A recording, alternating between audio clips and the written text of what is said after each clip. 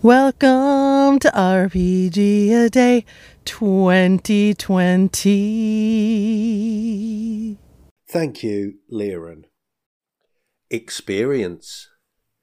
Well, this has certainly been an experience, and I wanted to use this as an opportunity to shout out to those who, in many respects, have been my companions on this journey.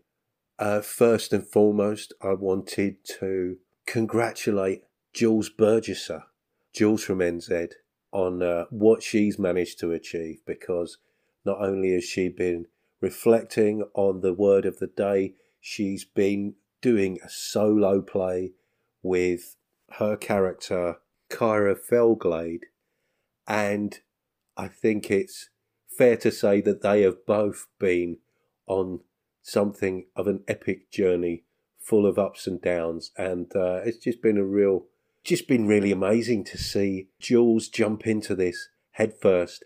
What she's achieved is incredible.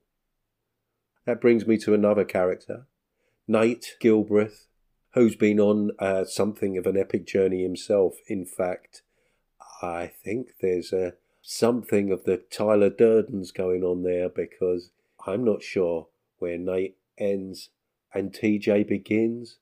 Perhaps it may be that they're the other way around. There's certainly some kind of pretzel logic at work there, but I've really enjoyed his contributions, whoever he may be.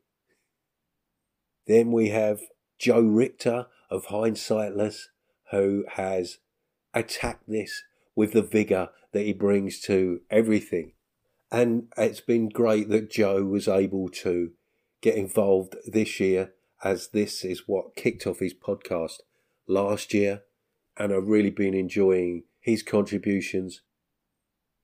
And then GM Shadow of the GM, Barry Dewey Robertson, who has put out an episode for each word, tackling this at the breakneck speed to which we're accustomed, bringing in every single episode at just under a minute.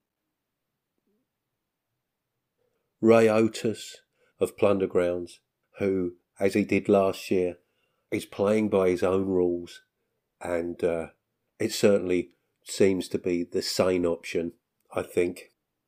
Also, Jason Connolly of Nerds RPG Variety Cast, and he's wisely taken a leaf out of Ray Otis's book. And then there's Colin Spikebit Green, who's been able to contribute where he can.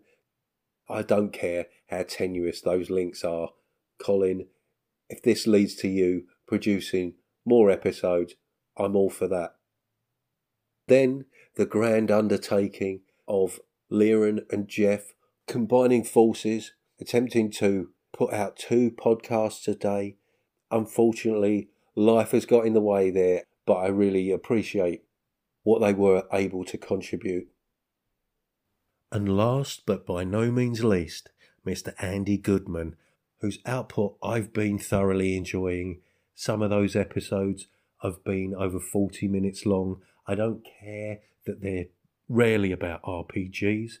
I don't care that the links are extremely tenuous. I don't care he's even resorted to making up his own words in order to contribute. In fact, I believe he's put out a total of 32 episodes for RPGaDAY month, which is certainly going the extra mile. So, hats off to you, sir. And I would say, here's the icing on the cake. I want to put something slightly different on top of this particular cake. Here's Andy to explain. I think we both need to go to culinary prison. You don't use cream in custard, you use milk. Oh, I don't know where that leaves us, mate. Honestly, I'm sort of, I feel like I've let you down. I've let the Anchor community down, but most importantly, I've let myself down. Now, Andy, you would not believe what a complicated issue this is, because custard isn't just custard, it would appear. I looked up a dozen custard recipes. Half of them used cream and half of them didn't. So I thought I'd have a quick look on the Wikipedia page, and this is where things get incredibly complicated. So when I think of custard, as an Englishman, as a British person, my first thoughts are of something for pouring over desserts, puddings, crumbles, pastries, and things all start getting just a little bit French, because apparently custard refers to a wide variety of thickened dishes. In French cookery, the word custard means crème moulière, which more specifically refers to custard thickened only with egg.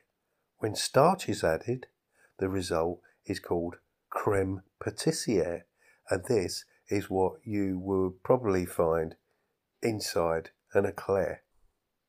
There's a variation on this called confectioner's custard, made with a combination of milk or cream, egg yolks, fine sugar, some starch, usually flavoured with vanilla, chocolate or lemon. Now you'll find crème pâtissière in a lot of French desserts, millefeuille, tarts, and an Italian pastry, and there's something called Boston cream pie. You can thicken custard using a combination of egg, starch, corn flour, or just regular flour. Traditional custards, such as crème anglaise, where egg is used alone as a thickener, but then you can add gelatin. That gelatin is added and folded in with whipped cream and set in moulds. It is a bavarois. When starch is used alone as a thickener, it becomes a blancmange. So, to keep things simple, I want to stick to the traditional British custard. And when I think of traditional British food, who do I think of? Mary Berry. And does she use cream in her custard? Yes. So there you go. Problem solved.